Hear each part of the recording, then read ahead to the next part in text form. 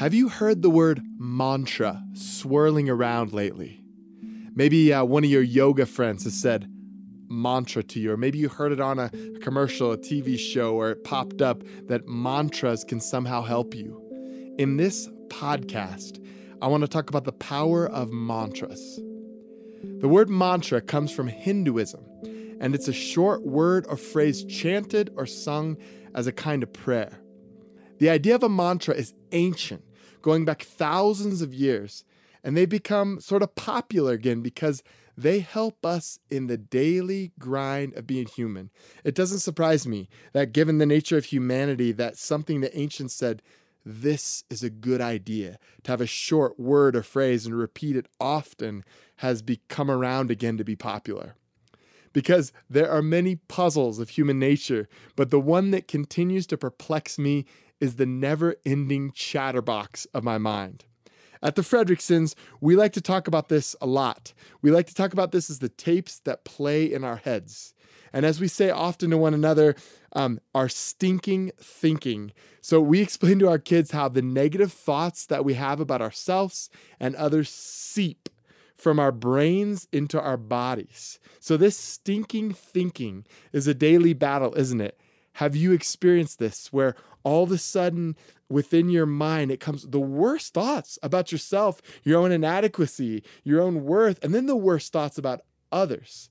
This is what we call stinking thinking, that seeping ideas and how it seeps into our bodies and into our actions with others. This is the human struggle we are all in. How often do you find yourself thinking poorly about yourself or others, and even making up wild scenarios about things that are going to go bad the next day or the next week or the next season of your life? It's like our unchecked thinking is a high-functioning factory of fears. Over and over, our minds seep in these ideas, and it affects our entire life. And this is where the power of a mantra can be helpful, or it can be absolutely transformative for our life. A mantra can rescue you from toxic thinking about yourself and others. Simple words and phrases have the power to interrupt these negative thoughts and to ground you in the present. The benefit of repeating a word or phrase is similar to how our grandparents or great-grandparents taught us to memorize scripture. I remember one time this wonderful older lady telling me how transformative it was for her in her older age to repeat the scriptures, the passages of the Bible that she learned as a child. It's the same thing with a mantra that we're talking about here. Mantras refocus your energy and empower you to live with purpose and intentionality. When your mind begins to rattle with that negativity, to ceaselessly suggest that you are not worthy, or to make petty judgments about others, to blame others, a mantra can come to the rescue. Mantras help you to let go of relational pain or turmoil, of that person that's sort of getting underneath your skin, that coworker or that relationship that's causing you pain. A simple mantra can help refocus you. They can help you to stop worrying about the future, to be fixating on your past failures or inadequacies. I have the tendency to live in this magical world of ideas, so I found that a mantra helps me to stay rooted and grounded in the present moment. Mantras are important because, like a stubborn label, our minds don't stop easily. Mantras can shut down negativity and open you up to love, compassion, kindness, and the deepest mysteries of God. Mantras help you to savor the good things in your life. Mantras can help you to kick out bad thoughts about your body image and lead you to an acceptance, even a deep love for the body that you have. Mantras are simple and easily memorized. They usually have a rhythmic or sing-song quality about them. Some examples of mantras are as follows. You could say over and over again to yourself, my breaths will be deep and my heart will be open. And you just simply repeat that over and over again throughout your day. Another one that I like is, I am enough. I have enough.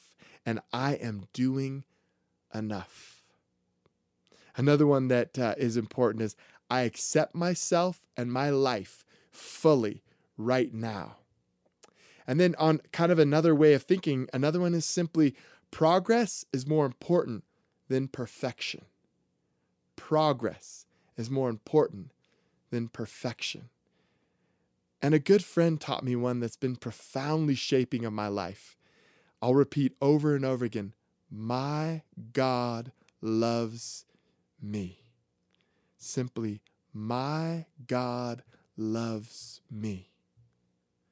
Neuroscience teaches us that when you repeat a mantra or a scripture or an important quote or a positive thinking from anywhere, you are literally retraining your brain.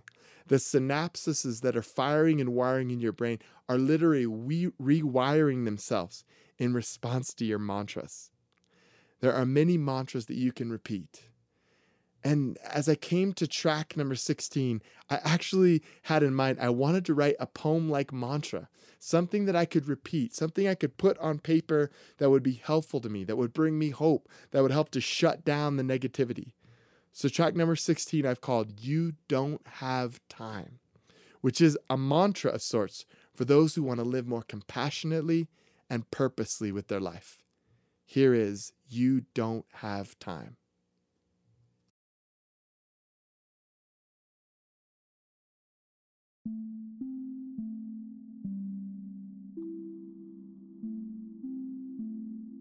You don't have time to let the humdrum of small-minded and weak-hearted agendas lull you into mediocrity. Listen with care to the aching of your body, the pounding of your life clock, willing you to live